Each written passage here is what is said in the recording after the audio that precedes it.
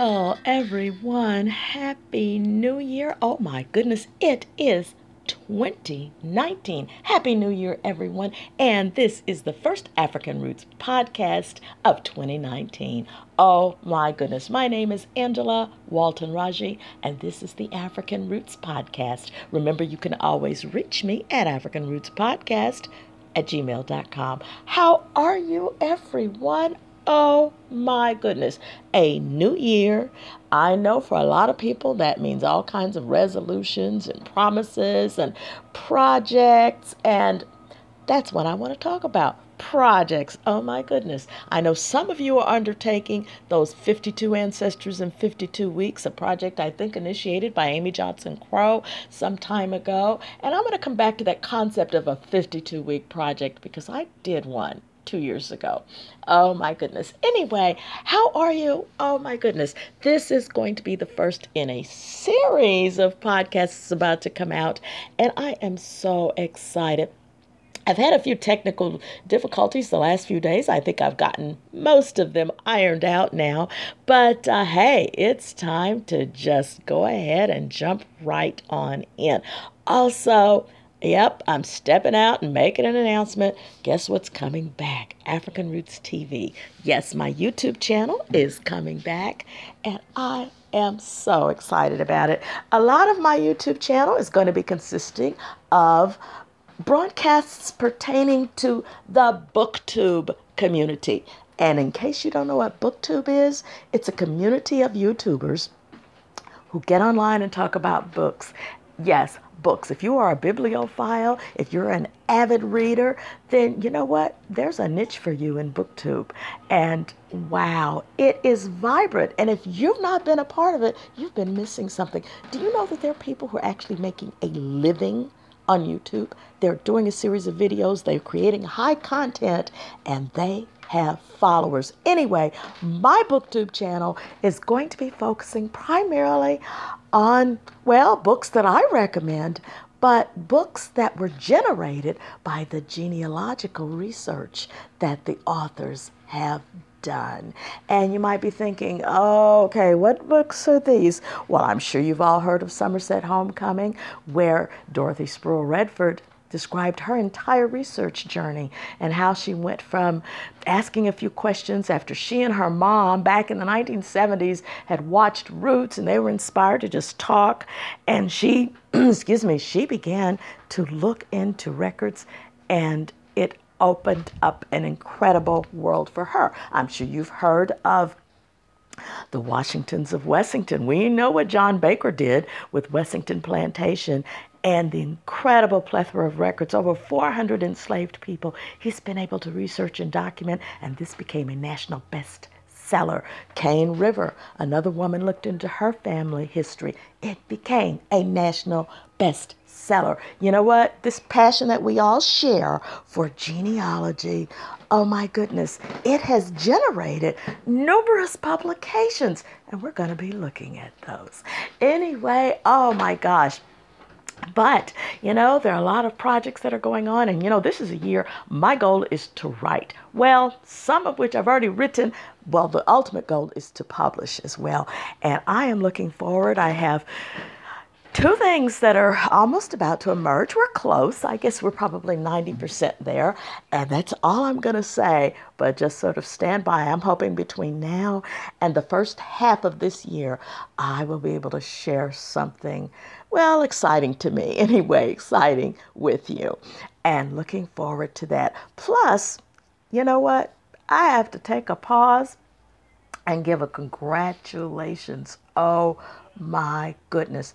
One of the members of our community has come forth already with his book. And in case you're not aware of it, you want to pay attention to what James Morgan, as many of us know him fondly as James Morgan III, he has come out with a brand new publication. And I think this is something that many of us need to be aware of, only because many of our ancestors share similar history. And I am referring to James's new book called The Lost Empire, Black Freemasonry in the Old West, 1867 to 1906. Now, I'm personally interested in it because I have people who are from the Western frontier. My folks from Oklahoma, Indian Territory. Of course, I have relatives also in Kansas, Texas, and points beyond. But particularly what became of interest was learning how many of the males in different family branches were involved in Freemasonry, who were active Masons. And many people don't realize, particularly prior to the 20th century, it was oftentimes the activities of individuals who were involved with Masonic organizations who really were the precursors in their own local area of leaders in what would become even the local and eventually the national civil rights movement. It's not just a story of a bunch of folks wearing some funny hats and having a lot of pomp. Yeah, there's a lot of pomp, but that's not what we're talking about. We're talking about organizations of individuals who left really their mark on the community, who made an impact. And it's so fascinating. If you know James and have had a chance to interact with him, you know how much he knows about various communities. And if he doesn't know about a community, he can pick up the phone and find out someone else who has that history. Plus, reading the proceedings of some of their annual meetings is so revealing. I remember having a conversation with James, and he would call me up and say, "Oh, do you know your ancestor gave this presentation in 1913? Would you like to hear his speech? Would you like to read his speech?" Who knew? This young man has done well. His book, The Lost Empire, Black Freemasonry in the Old West, 1867 to 1906, is now available. I'm going to put a link for you there. Anyway, yeah, there are other books. And of course, he is a genealogist. He's a member of our club. He is certainly a young man who has a promising future and is truly knowledgeable about his niche. He's defined it, he's claimed it, he's owned it. And, hey, that is a model for many people to follow. Just to say, you know what? Claim it, own it, step out on it, and share it. And it's just absolutely wonderful. But there are going to be other books I'm going to be talking about. By the way, I also want to send a congratulation. Many of us know this young lady is Kanikia Marshall, but Kathy Lynn Marshall. She has done an amazing job. She has written her own memoir on searching for her enslaved Williams ancestors. And that has to be a task because Williams is a common name. It's like Johnson, Smith, Jackson. And she has been documenting her own family history, and it's absolutely amazing. Her book is called Finding Otho, Otho. And her book just came out, and guess what she did? She is a very wise woman because she has taken advantage of the tools that many of us have and use but still don't really use it to its full capacity. She had a launching party. Now you might say, "Oh, that's nice." Well, I don't live in her hometown or wherever she lives. Her launching party was online. She had it last week. She had it last Friday, all day long. You could go in and join the conversation and join the fun. She gets it. She knows the power of social media, and she stepped out there.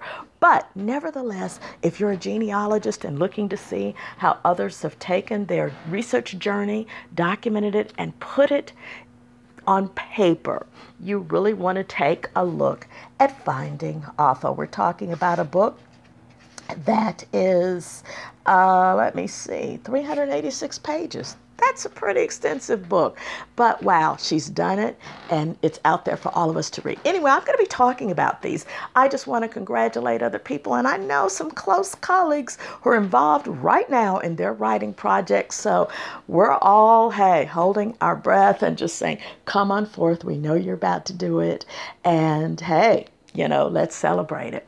Well, what are your projects? Now, I mentioned a few minutes ago the 52-week project. Well, there's a project online in the genealogy community for many bloggers who are engaged in a project called 52 Ancestors in 52 Weeks. Pretty cool. Nice way to number one, make you look at your research. And I thought it was pretty neat in 2017. Well, I started looking at it in 2016. And I decided in December 2016 that for 2017 I was going to undertake something similar, except I modified it. I decided to undertake a project on my blog, African Native American Genealogy, on my blog, to document 52 families. And of course, many of you know I have Oklahoma roots. And I research extensively every day families who were classified as freedmen from the 5 civilized tribes: Cherokee, Choctaw, Chickasaw, Muskogee Creek, and Seminole Nations. I decided to document 52 families in 52 weeks. Thankfully, the records of the Indian Territory freedmen are digitized, so I have quick access to them. But just because they're online doesn't mean that one has analyzed them or that there's an analysis of the family history. I decided to document and detail pieces of the family history of 52 different families from all 5 tribes. Not 52 from each tribe, but 52 altogether from the territory. So I would start out one week, Cherokee family, next week a Chickasaw family, next week a Choctaw family, and so on. Anyway, thankfully, I completed that task. That was 2017. I took a break, a little bit of a break, a rest. It was a tedious task, especially if I missed a week. That meant I had to do 2 the following week to catch up, but I survived. I decided, however, in 2017, I did not want to let that project sit forever and ever on my blog. I decided, you know what? I think I need to compile this effort, this project, and turn it into a book. So I spent a good portion of 2018 working on a book, pulling the summaries, the family histories, the documents, and compiling them. And you might say, oh, that's easy enough, just copy and paste. No, you just can't copy and paste. I had to go through every one again, but put them into really a narrative format. So each family became a chapter. Eventually, I decided to divide it up by their tribal affiliation: Cherokee freedmen families, Choctaw freedmen families, Chickasaw, etc. Well, at that point, I realized, oh my gosh, I have several hundred pages. And realizing all of that, of course, I really need an editor and someone really to help me with this and to really format it. So that's where I am now. Fortunately, it took me the entire year to put it, well, most of the entire year, interspersing real life events in the whole year, but to really put it together and put it in manuscript form, which I have done. I am now in the process of working with an editor and holding my breath on that, because I'm hoping that sometimes within the next 6 months, that 52-week project will be in hard copy form and will be describing freedmen families of the frontier. I am so excited. So yeah, I'm talking about it right now. My other big writing project, which is a major project too, I'll just wait and see what happens. And I'm hoping also before June, that one will be on the bookshelf soon. But I wanted to talk to you all about projects. It's project time. Now, I'm not saying that everyone needs to take or undertake a 52-week project. That was cumbersome. It was hard. It was very hard to do because, again, life gets in the way. You have things to do. You have relatives. You have, just day-to-day things to do, bills to pay, things to get done. But I have another suggestion. I got something from a newsletter from one of the people from whom I subscribe in a different online community, the planning and journaling community, a group that I belong to online. And one of their newsletters talked about a 12 by 12 project. And it talked about various projects that you can undertake and devote a month to without feeling overwhelmed. And then I thought about that. A 12-month project. And that's something that I would like to encourage you all to undertake. Have you ever thought of saying, okay, I've got all these things. Yeah, I could write a book on it, but it's just too much. Well, you know what? Why not put together 12 small books, 12 pamphlets, 12 narratives, 12 anything, one a month, devote an entire month to it, and put that together. That's a little bit more manageable, trust me, than 52 weeks.